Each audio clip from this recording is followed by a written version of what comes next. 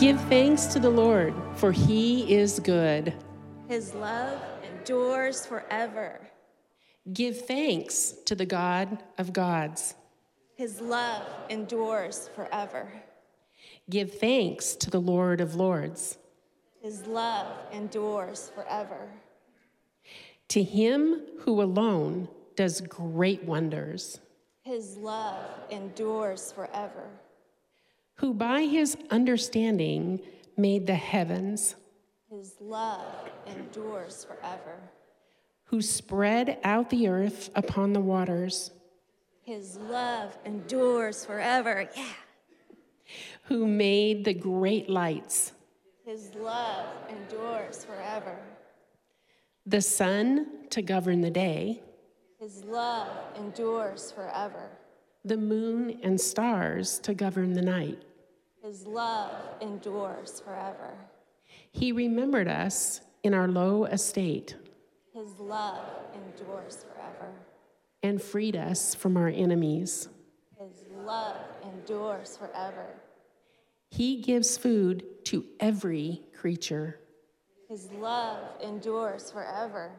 Give thanks to the God of heaven. His love endures forever. This is the word of the Lord. Thanks be to God. That was like the best thanks be to God yet. You guys just need to get warmed up. I think that's the secret. Good morning. We're taking a little pause from our Acts series. We'll come back to it in January to have this experiential Sunday and then go into our Advent series. How do we cultivate gratitude? How do we become the type of people that when others are around us, they're like, oh, they're a grateful person? Or how do people bump up against our community? Or if you're here as a guest, come away saying, wow, those people are really grateful. That's what we're going to talk about today. We have Thanksgiving coming up Thursday. Happy Thanksgiving. Historians guess and estimate that our first kind of Thanksgiving celebration was in 1621. So the Pilgrims from the Mayflower, keep this in context as they come together for this feast, lost about half of their people. So it's not happy clappy time.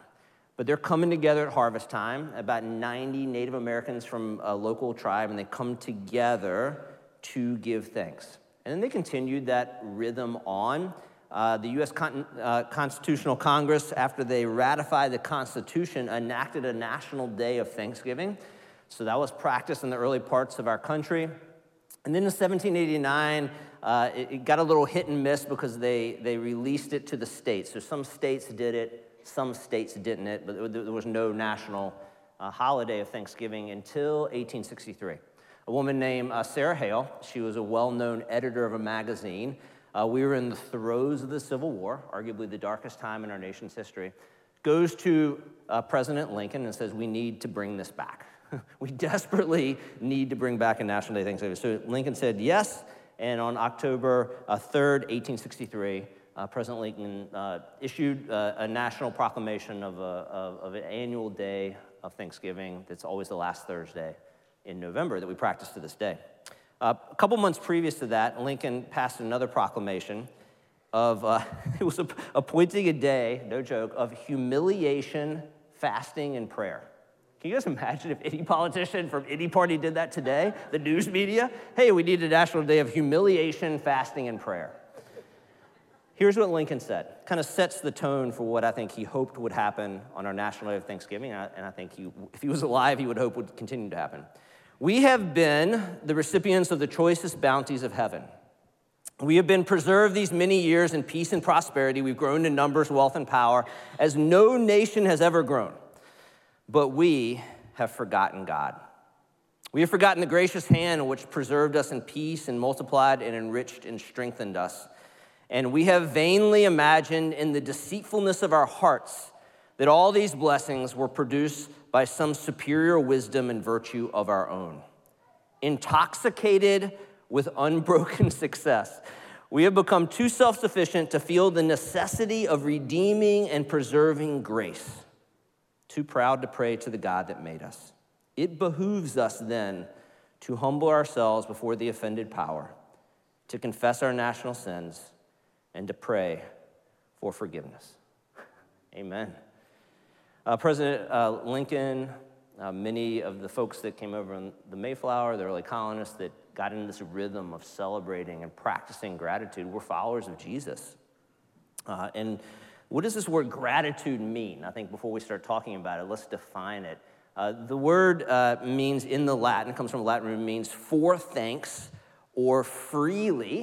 If you've ever noticed, the root word of gratitude, you can figure this out, is grace. There's this connection between gratitude and grace. People who struggle to practice gratitude also struggle to appreciate and experience God's grace. The word in the Greek word for thanksgiving in the Greek literally means good grace. Good grace. My working definition for gratitude is being thankful for what we have been given. It is. A grateful person is somebody who's thankful for what they've been given, and I argue most of what we have has been given, if not all of it. Another more simple definition, because gratitude looks like attitude, is an attitude shaped by grace. Someone's life, their entire persona, is not by like, give me, or I deserve, but just like, whoa, wow, oh my gosh. Frederick Buechner, he passed away earlier this year, I think at the age of 93. He's a follower of Jesus, one of my favorite writers. And maybe you would want to read this quote over your Thanksgiving meal. I love it. If you want to find it, reach out to me or just Google Frederick Buechner and grace, and this will pop up. It's one of his more famous quotes. He says this: "Grace is something you can never get, but only be given. There's no way to earn it or deserve it or bring it about any more than you can deserve the taste of raspberries and cream or earn good looks or bring about your own birth. A good sleep is grace, and so are good dreams. Most tears are grace. The smell of rain is grace. Somebody loving you is grace. Loving someone is grace. Have you ever tried to love somebody? A crucial eccentricity of the Christian faith is the assertion that people are saved by grace. There's nothing you have to do. There's nothing you have to do. There's nothing you have to do. The grace of God means something like, here's your life. You might have never been, but you are, because the party wouldn't have been complete without you. Here's the world. Beautiful and terrible things will happen. Don't be afraid. I'm with you. Nothing can ever separate us. It's for you I created the universe. I love you. There's only one catch. Like any other gift, the gift of grace can only be yours only if you reach out and take it. And maybe being able to reach out and take it is a gift as well. There's a word that's the opposite of being a grateful person, and that's the word ingrate. That's someone who struggles to express a gratitude. An ingrate is someone who takes things for granted. They're entitled. A grateful person sees everything as gift. An ingrate sees scarcity. Oh, there's not enough. There's not enough. We have to hoard. The grateful person sees abundance everywhere. There's more than enough. The ingrate asks the question, why me, from a victim standpoint? Why me? Why did this happen to me? Why not that person? The grateful person asks, why me, from the perspective of gratitude, like, whoa, why me? Why do I have all of this? I saw this illustration recently, and it's kind of hung with me. It's very simple. Here's a little piece of paper. What do you see on this piece of paper? Oh, see, you're ingrates. You're all ingrates. Now, it's the idea of focusing. When you see something, an ingrate focuses on the one thing they don't have, or the one thing that's wrong with somebody else or a situation, where a grateful person focuses on everything else that's there. That's the difference. An ingrate, as we get to Christmas, is the Scrooge, or the Grinch before they're transformed. A grateful person is Buddy the Elf. We watch Elf as a rhythm in our family. I would highly recommend it. And there's so many parts of that movie, so many quotable lines. But I love his persona. I truly think it's the persona of a grateful person. Remember, if you've seen it, when he takes Jovi on the date, and everything in New York City is new to him. And he's like, whoa! He's like, it's the best coffee in the world. And it's like horrible. That's a grateful person. G.K. Chesterton has been called the patron saint of gratitude. He said, gratitude is happiness doubled by wonder. It's just like, oh my goodness, this is so amazing. John Ortberg, he's a pastor author. He says that Gratitude consists of three things that include the Latin root bene, which is the word for good, because he said gratitude is a byproduct of an understanding of the goodness of God. And he said, so for gratitude to happen, you have to have a benefactor and you have to have benefits. So the benefactor from a Christian perspective is God. We were doing that earlier. You probably didn't know it. That was an ancient song, an ancient prayer, a rhythm of God's people in Psalm 136. You can use it. Jesus used it. Isn't that profound to think about? And they would get in a rhythm and a cadence of gratitude where they would name things, just everyday gifts. And then the people would be like, his love endures forever. His chesed, that's the Hebrew word. His faithful love endures forever. That's their anthem of gratitude. Try that at Thanksgiving. Just go around the table and name something, and the entire table says, his love endures forever. It's a cadence of gratitude. It's recognizing that there's a benefactor who gives benefits. King David in Psalm 103 says, praise the Lord, my soul, and forget not all of his benefits, who forgives all your sins, heals all your diseases, who redeems your life from the pit, and crowns you with love and compassion, who satisfies your desires with good things so that your youth is renewed like an eagle. As we say all the time around here, all is grace. All is grace. Anything good and beautiful and true is a gift from God. James, the brother of Jesus, says, every good and perfect gift is from above, coming down from the Father of heavenly lights. So you have a benefactor and who gives benefits, but you have to, for gratitude to happen, you have to have a beneficiary. You have to have someone who receives the benefits. Followers of Jesus see themselves as their core being as beneficiaries of God's grace. In King David, again, is collecting things for the temple, and people are bringing their gifts. And he says, but who am I and who are my people that we should be able to give as generously as this? Everything comes from you, and we have given only what comes from your hand. Or Paul to the Corinthian church says it much more succinctly. He says, what do you have that has not been given? Scholar, theologian Ronald Rolheiser says that a saint is one who is fueled by gratitude. Their entire life emanates gratitude. Well, in all due respect to John Ortberg, I would add a fourth component, another bene word. I think for gratitude to happen, we have to have a benediction. That word means good word. We have to name it and notice it and proclaim it. As my pastor friend Tyler says, gratitude is connecting the gift to the giver and pronouncing it and saying it out loud. Israel, as we study their feast and their festivals, we know what they did as the people. It's really clear in the Old Testament, their rhythms, their cadence. 1/3 of it was devoted to gratitude. 1/3 of it to thanksgiving. And as we practice gratitude, it literally, studies show, it changes our brain. Our brains are rewired to be able to think differently about ourselves and about God and about the world. And we're transformed from like the Grinch or Scrooge to Buddy the Elf. And we begin to live in a way that we're happy, and it's doubled by wonder. So we're gonna have an opportunity in just a second here to practice gratitude. But anytime we practice gratitude, it has two components. So it's very simple. Kids can teach us this stuff. Adults need to be reminded. The first component, anytime we practice gratitude, is we're naming gifts. We're looking around at the gifts in our life and we're naming. That's what the Hebrew word gratitude means. Count your gifts. Count your gifts. Look around at your life and name it. There's a form of martial arts that talks about living life and going about martial arts with wide eyes or soft eyes. They see much more broadly. Whoa! That's the idea of gratitude, right? We're living with soft eyes. We're spreading. We're not like, oh, what do I not have? Look at everything I have.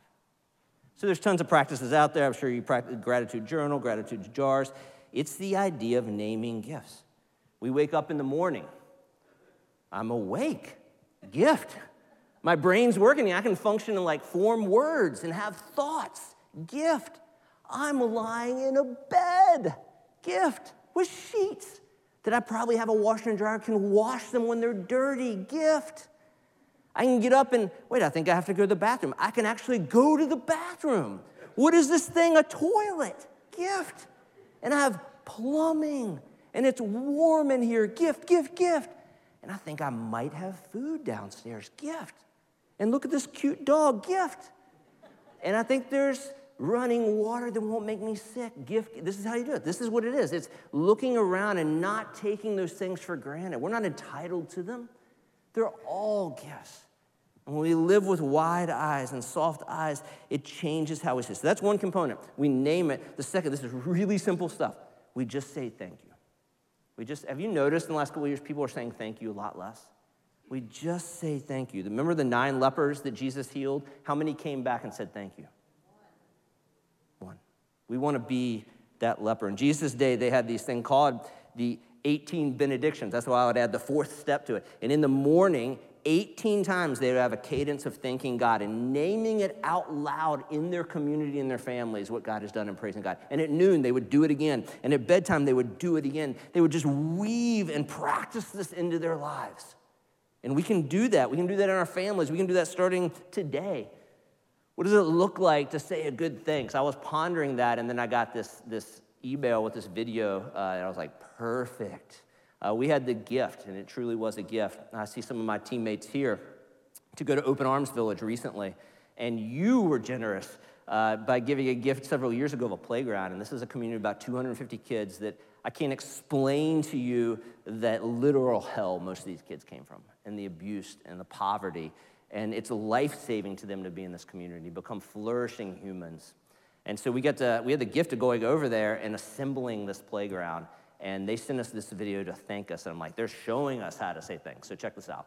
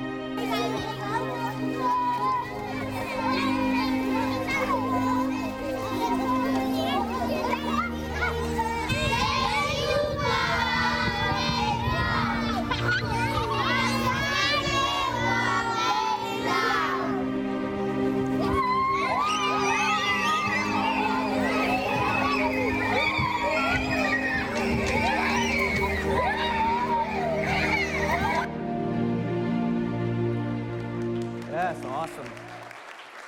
I get a little, anybody else from the team getting a little, I see you, Kyle, wiping tears away out there. I watched it a few times previously and just got all my tears out, but I was like, oh my gosh, thank you for your generosity, New Hope, and for sending us. I'm grateful. I remember walking around the village a couple days. I shared this with the team, and I'm like, I'm positive these kids are happier than we are.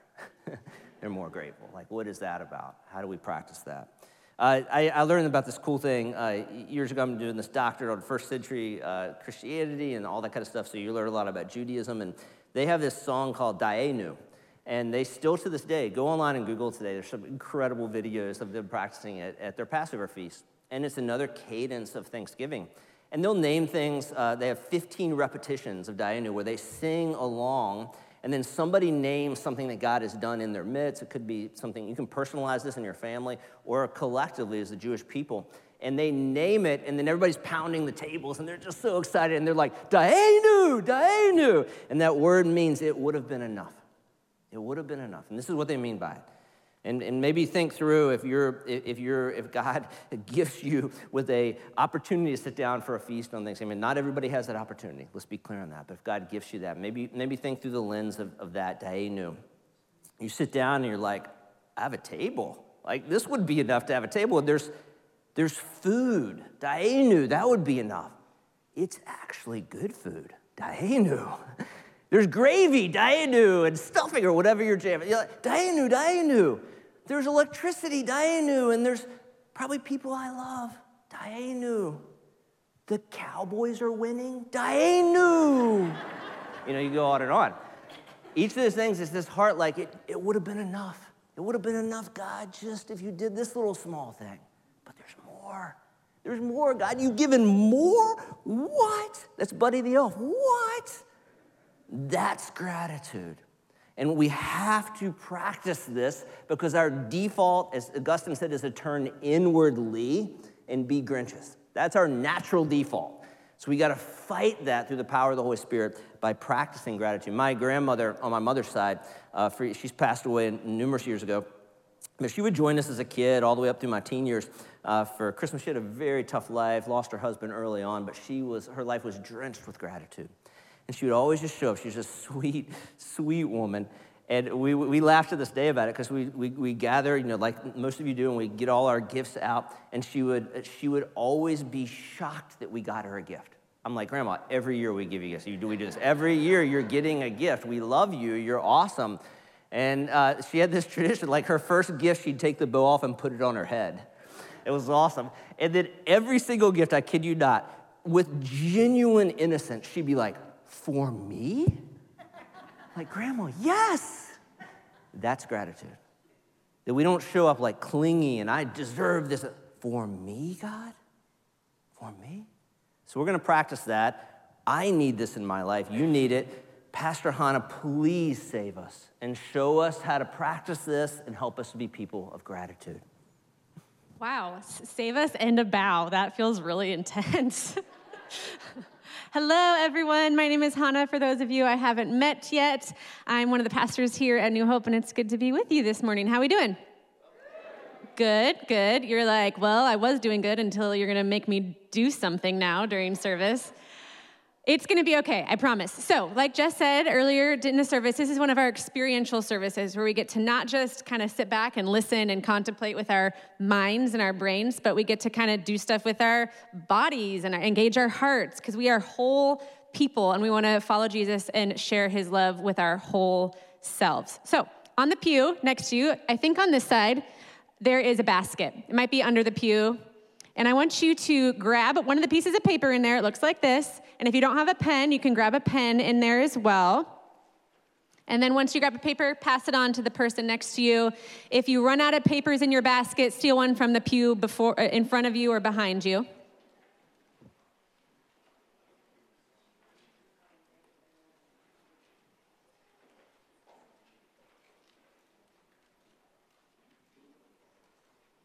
Well done, following instructions. Good job. Balcony, you guys got it? Cool, awesome. And online, if you're watching with us gathering online, if you go to newhopepdx.org/prayer, is that right, Jess? /prayer, you will also be able to see this there as well, this sheet that we're going to work through. So, I'm going to let you use your phone in church. How about that? Cool. So if you have a smartphone or a phone that has pictures on it, I want you to pull it out. Go to your photo app. I hope none of you use Google Photos. That just stresses me out, the app. Wow, apparently I can't remember my password. Well, luckily I already picked up my photo.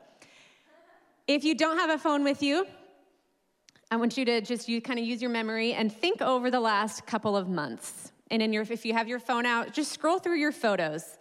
And I want you to look for a photo or a video that sparks gratitude in you. If you're using your memory, just kind of scroll through the last couple of months. Is there a memory or a moment that sparks gratitude in you? Take a minute to look through. Brain science has taught us that negativity, kind of seeing the dot in the middle of the paper like John was talking about, that connects to our brain like Velcro immediately.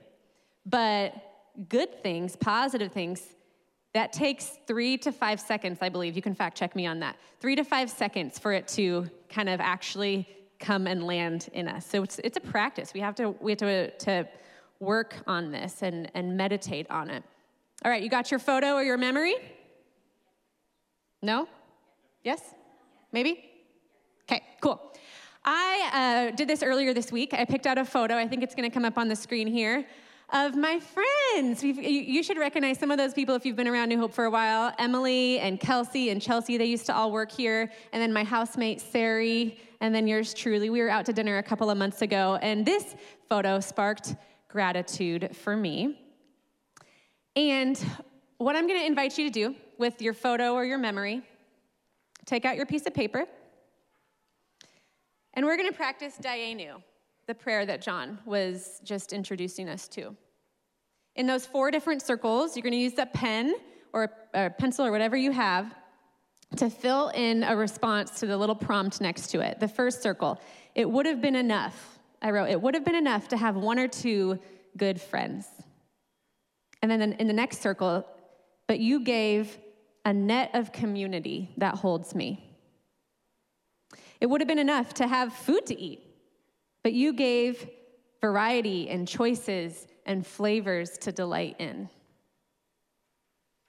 So I'm going to give you a couple of minutes now to think through that memory, that photo, and practice Dayenu with that. It would have been enough for this, but God, you gave this. And if you're really on a roll, go to the back side and keep going with it. I added, it would have been enough to just get along with my coworkers, but you gave rich, kindred friendships. It would have been enough to have a car to get to the restaurant that we ate at, but you gave me a home just a few minutes walk from places like this. So we're going to give you about 2 minutes to fill out your own Dayenu prayer.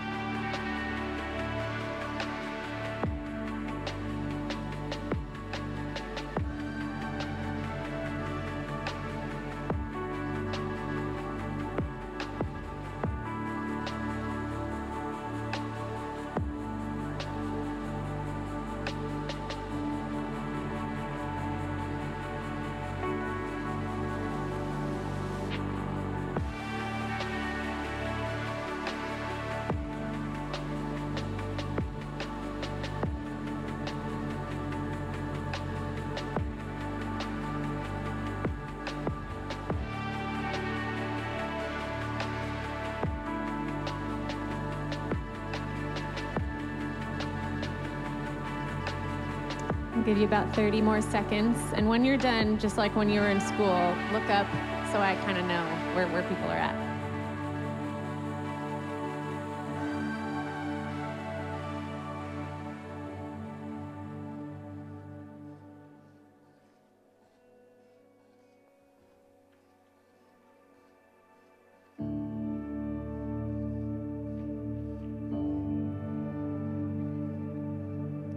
Awesome. Thanks for participating. We're going to do, John's going to come back up and share with us about some ways to kind of get in the Advent rhythm around here. But we are going to come back to this paper. So you're going to see me again in a few minutes, and we'll work on the bottom half of that paper. So there's a little teaser for you. I asked John if we were going to do a double 5 or a single 5. I'm so happy. Said we'd figure it out in the moment. So I feel like I wasn't ready. Can we try again? I wasn't ready for it. Thanks, Hannah. Hannah alluded to it, but there's really interesting research by this guy named John Gottman. He's actually a marriage expert that shows that for every one negative comment or critique, because I know a lot of us are wired that way, and we need you too, right? We need things to be pointed out that aren't right as well. But he says we have a brain negativity bias. So when somebody mentions that thing that needs to be corrected, that's the volume on that is turned way louder than when somebody tells us something that they're grateful for, because we're just bent in like that. So he says the ratio he came up with through like years of research is 5 to 1 in our relationships. So if you lead people in work, if you're in a marriage or a friendship relationship, if you have that place that you got to correct that person or say something hard, make sure you say the 5 things. That's the balance. And I think of that in my relationship with God. Like I'm much more prone in my prayer life to come and gripe to God about what I don't, the black dot. And am I counterbalancing and cultivating a person of gratitude by naming all the gifts? interesting stuff. We're going to transition to Advent and Christmas a little bit. We want to prepare your hearts for that. There's so much in this season that we can be grateful for. I don't want to say there's also not hard stuff. I like to say that the holidays turn up the volume on our joy and our pain. And so I don't want to dismiss that. There's places to lament, but that's another message. We're talking about gratitude today. And if you watch for it during the holiday season, there'll be so much to be grateful for. The movie, do you know It's a Wonderful Life? Are you familiar with that movie? Oh, very familiar. When we got married, a couple years in, I mentioned that to my wife, and she's like, I don't think I've ever seen that. And I'm like, I think that's a sin. I think that's sinful. You need to, just kidding. But if you're probably familiar with it, George Bailey and Clarence the Angel, and sociologists have studied this movie because it unveils a really interesting aspect of gratitude, because he's given the unique perspective of seeing what his world would be and his family and his life would be without him. And I think I would say for everyone in here, you're a gift. And God, you're fearfully and wonderfully made, and you bring gifts to the people in your life. And that's another way of getting on the side of gratitude, saying, what if I wasn't here? What if this didn't happen or that person wasn't there? We take something away that's a gift and imagine our life without it. It cultivates gratitude. In Advent, we celebrate the greatest gift that's ever been given. And so it's a unique opportunity to bring in this practice of gratitude into Advent. What is Advent? That may be a weird term. And if you're new to New Hope or even been around a few years, we're starting to talk more about the church calendar. And we're not trying to freak you out. This is really important stuff. Millions of Christians around the world and throughout history have practiced the church calendar. And we probably, most Western Christians know Christmas and Easter. That's all they know of the church calendar. And it's way more robust. And I want to do a better job of leading you into that, because what the church calendar is trying to do is every year it starts over and it retells our story as God's people. And it asks us to enter into that story anew. It's our story now, and let's reimagine and live in it. So here we go, and I'll preach on this next Sunday as we start our Advent series on the story that we're in. Advent is the beginning of the church calendar. Advent, it means the arrival or the coming. The phrase is Adventurus Redemptorus. It means the coming of the Redeemer. And Advent starts the fourth Sunday before Christmas and ends on Christmas Eve.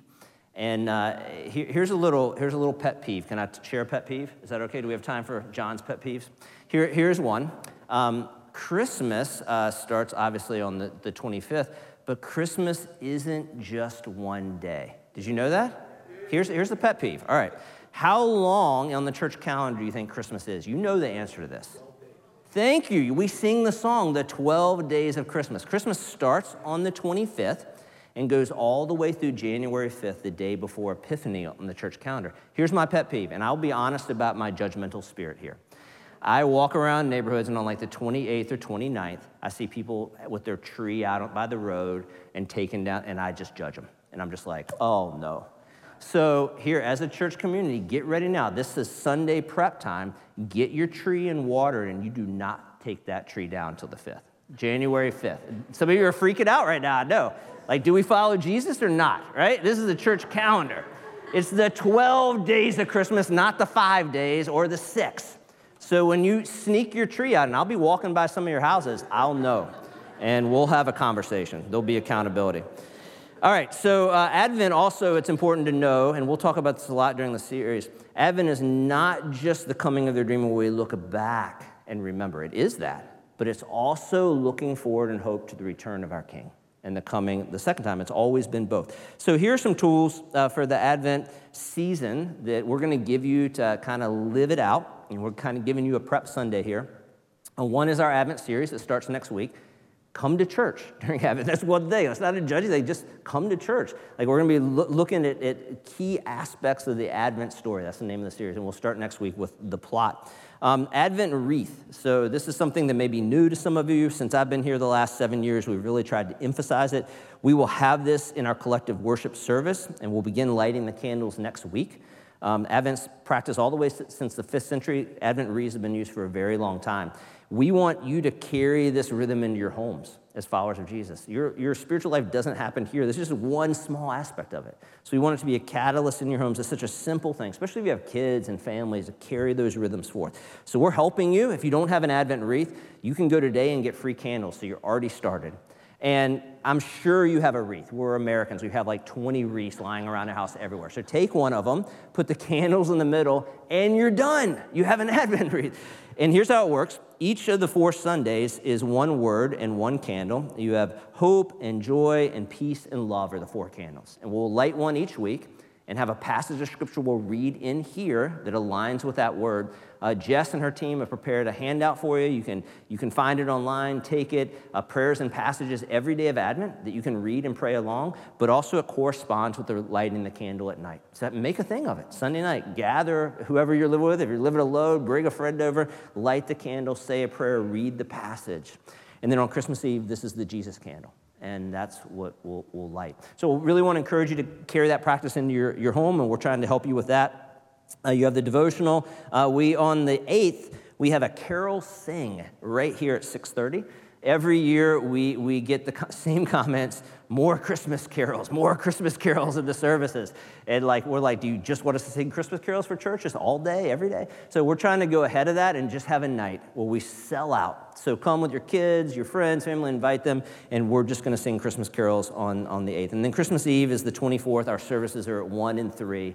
If you're planning. And if you're a follower of Jesus, this is such an amazing time of the year where people's hearts are cracked open a little bit to hear good news, to hear about the kingdom of God that is coming to earth. And don't presume. Somebody may want to come with you and give them an invite. You have plenty of time now. The last thing is every year we have an Advent offering. And part of what we want to cultivate as followers of Jesus is radical generosity. The world hoards and consumes and holds to its own. Followers of Jesus give everything away because it's all a gift. It's not ours. We just steward it. So to help you, a lot of people literally want to give and I don't know what to give to. We try to have a project or two from our partners. So this year, so you can begin to pray and think of that, our first local partner is First Image. This partner works compassionately and graciously with women experiencing unsupported pregnancy and also with those grieving a pregnancy loss. And during this political season of heightened passions, they've had vandalism done, and they had one of their places burned. And they're our friends, and they're for women, and they're for babies, and they're for people who are hurting and alone, and we want to support them. So we're going to, part of our offering will go to that. The second is Refugee Care Collective. My friend Megan kind of started this many years ago. Refugees are people who are legally entering a country, in our country, because they're fleeing persecution and violence. And a lot of the modern refugees are followers of Jesus. And the church collectively, the church can't agree on much. Throughout history, the church has agreed on we're for refugees because Jesus was a refugee, shocker. And so we want to be for these people. And so Refugee Care Collective is a local group, and the ones coming in the Portland metro area, imagine, they're coming in, and they're grateful to be here. They're not going to die. They're here. It's a country of freedom. They're really grateful. But then they're thrown kind of into an apartment by the government. They're trying to do the best they can. They don't have to know the language. They don't even know how to get to the grocery store. So Refugee Care Collective has baskets waiting for them, and they hook us up with them, and we build relationships, and we support them. It's a wonderful organization. So this goes above and beyond what you would normally give as followers of Jesus to your church. You'll have opportunities to give throughout this season to practice radical generosity. So that's what we have for you. I want to return, though, to this idea of preparation. Anything good in life demands preparation. When I go on my backpacking trips every summer, it drives my family nuts, but I have tons of gear, and you don't want to miss anything. You don't want to not take your mat or your chair or your sleeping bag or your tent. That'll have catastrophic consequences. So when you're going on something, you prepare, you lay everything out, and you get ready for it. I don't know about you, but every year I'm ill-prepared for Advent. And I get through Thanksgiving, and I show up at church the next Sunday, and they begin to sing Christmas carols, and there's trees on stage. I just feel like somebody slapped me across the face. And then I get stressed, and I'm like, I got so many gifts to buy. And then it feels like literally from the first Sunday of Advent, I get shot out of a cannon, and I land in January. I don't know if I'm alone in that. And I'm not healthier. I'm not more human. And I'm stressed, and I'm disconnected from God and others, and I'm overweight, and on and on and on. How do we start now and say, how can this be a different Advent? It doesn't have to be like that. It doesn't have to be like that. It can be different, and Hannah's going to tell us how. Come on up, Hannah. Again, the oversell, John. You got it. But I'm ready for the high five this time. Hey. Oh, that was bad. Okay. All right, I'm back.